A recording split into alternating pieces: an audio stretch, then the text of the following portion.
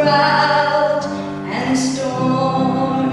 What heights of love, what depths of grace, when fears are still, when striving cease. My comforter, my all in all, here in the love of Christ I stand.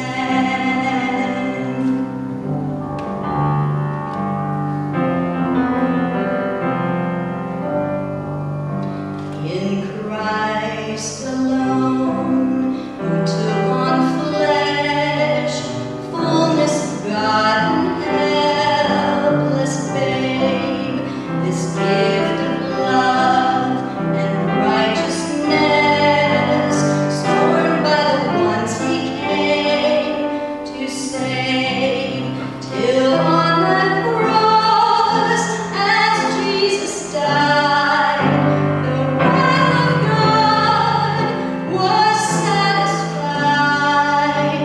For every sin on him was laid. Here in the death of Christ I live.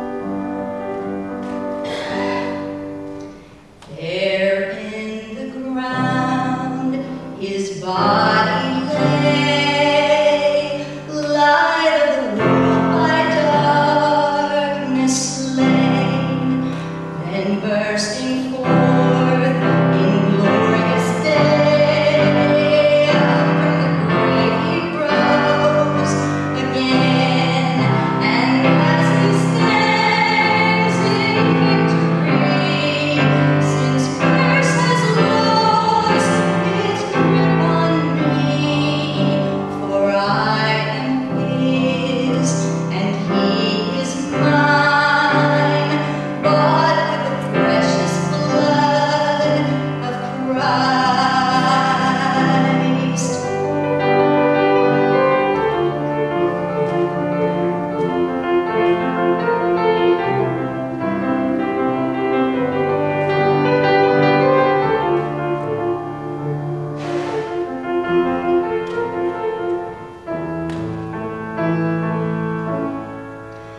No guilt in life, no fear in death. This is the power of Christ in me. From life's first cry to final breath, Jesus commands my destiny.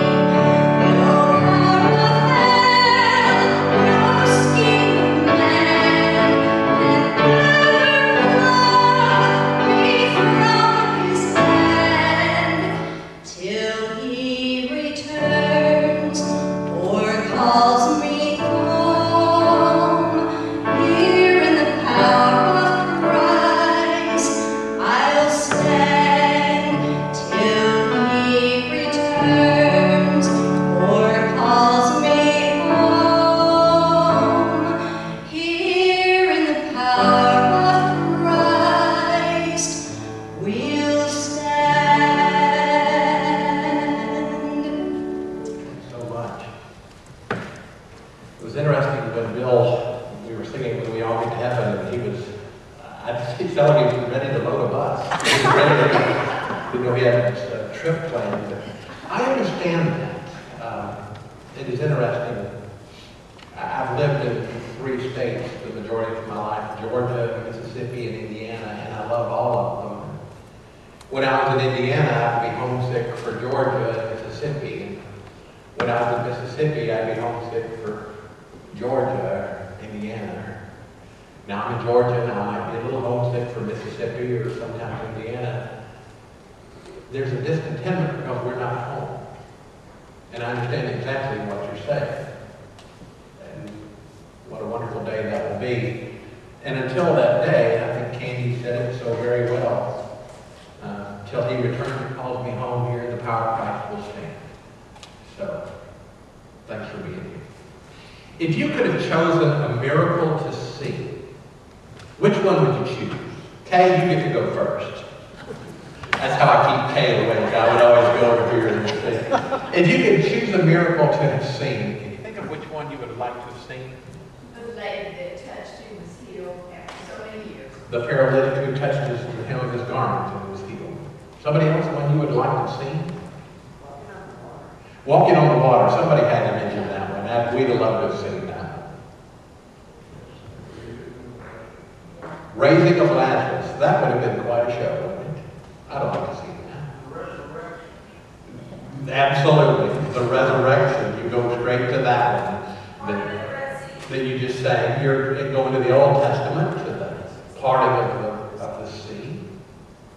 Anybody else? Feeding the 5,000. Feeding the Baptists had to say something about feeding. Thank you for doing that. And then you said the same one. We're going to look today at a miracle that probably wasn't going to be on your list. Of all the ones that I would have wanted to see, this one does not make a top 5. Today we're going to look at Jesus' first miracle. It's found in John chapter 2, and I doubt it would have been one that you picked. So let's look at what we can learn from John chapter 2, verses 1 to 11 before we begin.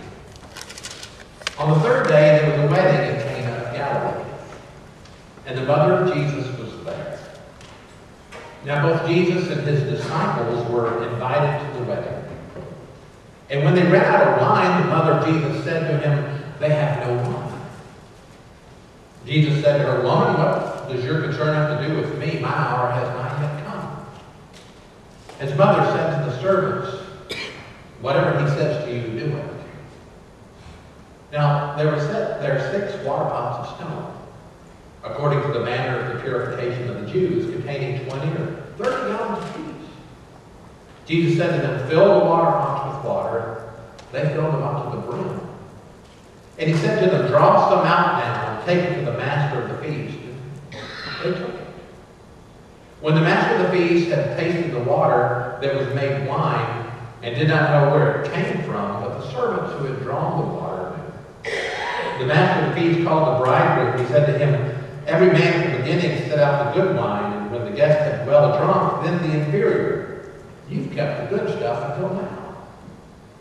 This beginning of signs Jesus did in Cana of Galilee and manifested his glory, and his disciples believed in him.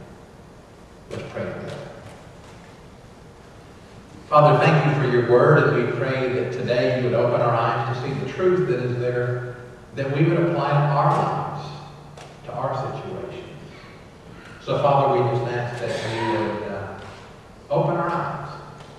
In Jesus' name, amen. The first 3 verses we looked at. On the third day there was a wedding, Cana of Galilee, and the mother of Jesus was there. Both Jesus and his disciples were invited to the wedding. When they ran out of wine, the mother of Jesus said to him, "They have no wine."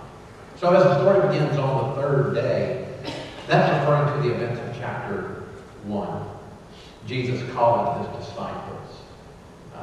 This is 3 days after the calling of Philip and Nathanael.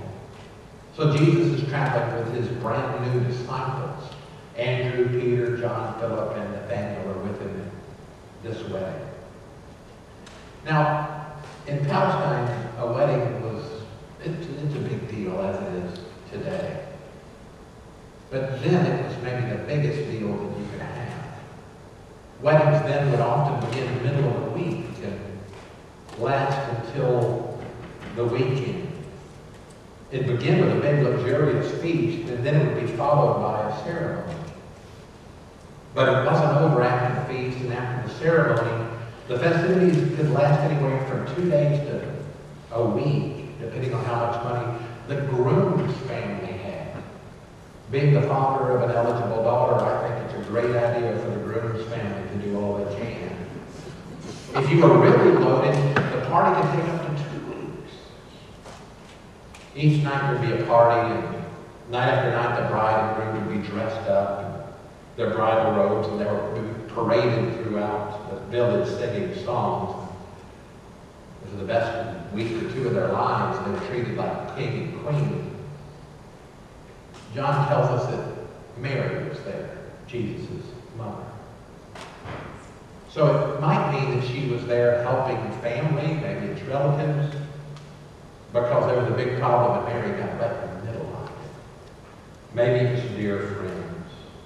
It was a small town, most likely everybody there knew everybody there. The problem, they were out of wine.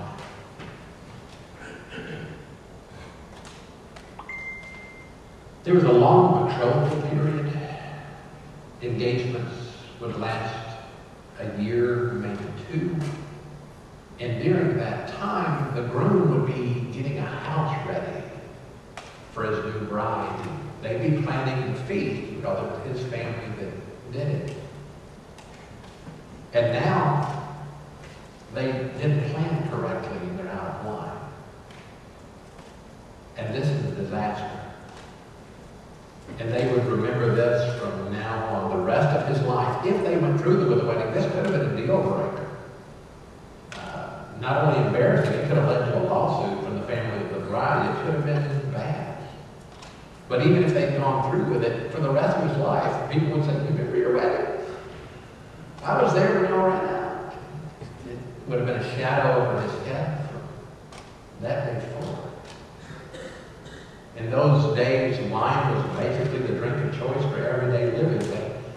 They didn't have filters and chemicals for the water, and for health reasons, water was often more dangerous to drink than wine.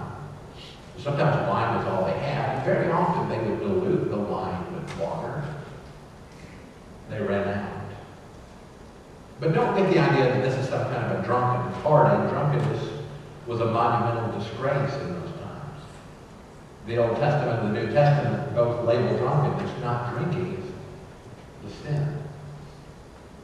And so Jesus' answer to Mary is found in verse 4 of John 2. Woman, what does your concern have to do with me? My hour has not yet come. Jesus doesn't call Mary mother here. The term we translate woman here is a term of respect that we might translate today as lady, or, well, in God's deep south, ma'am, perhaps. He isn't being rude here, but he uses the word lady instead of mother because it seems that he's distancing himself from his earthly family because his ministry is about to begin. He's in effect letting people know that he's God's son and everybody needs a Savior, including Mary. So Jesus says, what concern is that to you and me? It loses a little something in translation. It literally means, what is there for you and me? Or what do we have in common in this situation? There's also a debate about my hour has not yet come. Jesus repeats that several times throughout the book of John. It's a phrase that in its fullness looks towards the cross, the power of his death and resurrection. And what Jesus is saying is, look, we don't have anything in common because now I'm on a divine schedule that culminates in my death and everything that leads to that. Every event, every issue, every circumstance is leading to the final hour. And Jesus didn't do something really, really public here. It's kind of low-key because this could have turned his next weeks and months into a circus. When all the vendors in town found out he could change the water into wine, they'd have been keenly interested in that. I love Mary's reply to Jesus' complicated response. Verse 5, she said to the servants, whatever he says to you, do it. That's pretty good advice, isn't it? Whatever Jesus says to you, do it. We know that's true. We know the opposite is also true. If he tells us to do something and we don't do it, that's a bad idea. So when he tells you to do something, just do it. Up to this point, we don't think Jesus had done miracles.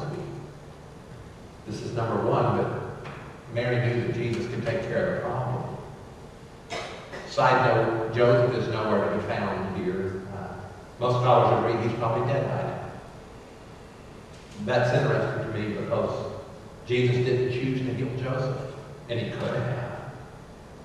Maybe it's another way to cut ties with his earthly family, or maybe it's also a lesson that heaven is preferable to Galilee, to earth. So look what Jesus does in verses 6 and 7. There were set there 6 water pots of stone according to the manner of purification of the Jews, containing 20 or 30 gallons apiece. And Jesus said to them, fill the water pots with water. They filled them up to the brim. These stone water pots would have been a common sight. Remember that the Jewish people would go through ceremonial cleansing. Before you ate, you washed your hands, very often feet. This was as much about ritual as it was about hygiene. Look what Mark says about this tradition in chapter 7, verse 3. For the Pharisees and all the Jews do not eat unless they thoroughly wash their hands, thus observing the tradition of the elders. So that's what these are for, not for drinking. Back to John. He said to them, draw some of it out now and take it to the master of the feast. They took it, and when the master of the feast had tasted the water, it was made wine. He did not know where it came from, but the servant who had drawn the water knew. The master of the feast called the bridegroom, and he said, every man at the beginning sets out the good wine, and when the guests have well drunk, when they've had their full, they bring out the inferior. You've kept the good wine until now. That was the miracle, water into wine. You ever notice that the miracles of Jesus are just what the people needed? They're hungry, he gives them food. They're deaf and they need to hear. They're blind, they need to see. They're thirsty and they need something to drink. Jesus could have done some things that would have just turned the world upside down in a different way. He could have walked into a town, and if you're in that town and you don't believe in Jesus, he could have levitated you 40 feet off the ground and said, I'll let you down when you believe. How long would it take you? Wouldn't you see the great revival in those days? He could have had sharks come and walk around villages saying, do you believe they're going to eat you? He could have. But Jesus, he never forces himself anywhere. I love this miracle. Look at verse 11. This beginning of signs Jesus did at Cana of Galilee and manifested his glory, and his disciples believed in him. His disciples, his new disciples here, are pretty fired up. They were given a taste. No, not of wine. A taste of God's provision. That really we are given every day, aren't we? Doesn't God provide for us every day? That's what we tell our children. Don't we believe that? In verse 12 we see this. After this he went down to Capernaum. He, his mother, his brothers, his disciples. And they did not stay there many days. It's interesting to me that nobody else followed us. If I was one of the servants and just saw Jesus turn water into wine, I think I might have made plans to go to Capernaum and follow this man wherever he went. The groom knew. Maybe he should have got his new bride and gone. Others had to know. How could they miss the Messiah? How could they see a miracle like this and stay put? I guess we've all done the same thing. God has provided, and we all have our own stories for ways for us that we cannot explain. We've seen so very much, and sometimes we don't follow. So what we do now, invite Jesus wherever you go. Have the faith of Mary that would say whatever he says, we're going to do. At work, at school, at home, wherever you are. One interesting thought, when the servants were told to fill the water pots, there wasn't a faucet or a hose or an easy way to do it, like they used a bucket, a well, and they had to go to a stream, creek, or spring. did a lot of walking and sweating. I tell you this because you need to see that our obedience and perspiration laid the groundwork for miracles. Had they said no, what would have happened? What we're really doing is building a landing strip for the miracles of God. In the past week, we closed on the property across the street, the original, the old Rock Church for our future growth. Before closing, we were contacted by a church that's losing their home about meeting there. We might be able to help another church. There are wedding events that will happen there that will connect people to First Baptist Sandy Springs. There's a 15,000 square foot educational building that has all sorts of possibilities. God's taking care of all of it. We're building a landing strip and having an opportunity to watch Jesus show off. Last night, Orbit Arts Academy had Broadway Unplugged. I'm standing, do I look taller today? I'm on a stage that's a little different than weeks past. I guess you started in April. And they had some talented people from New York here last night singing, and it was unbelievable. I don't really have words.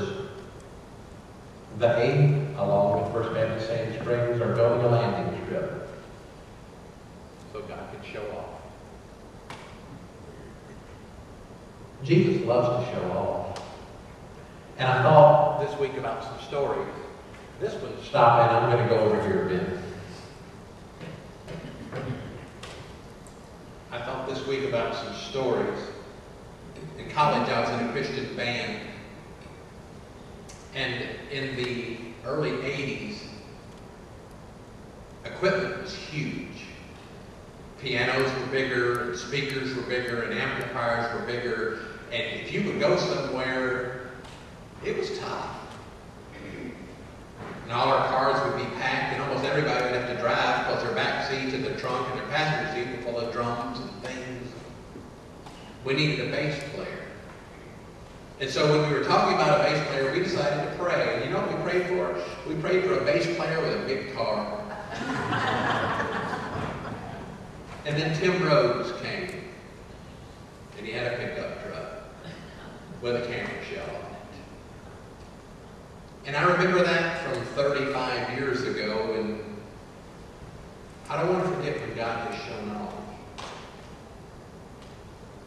People I love thought about selling their house. Didn't know what to do. And you know what happened to them? They got a letter in their mailbox saying, "We want to buy your house." They didn't have a sign. They didn't do anything except open the mailbox. Thought it was a joke. It wasn't. It was Jesus showing off.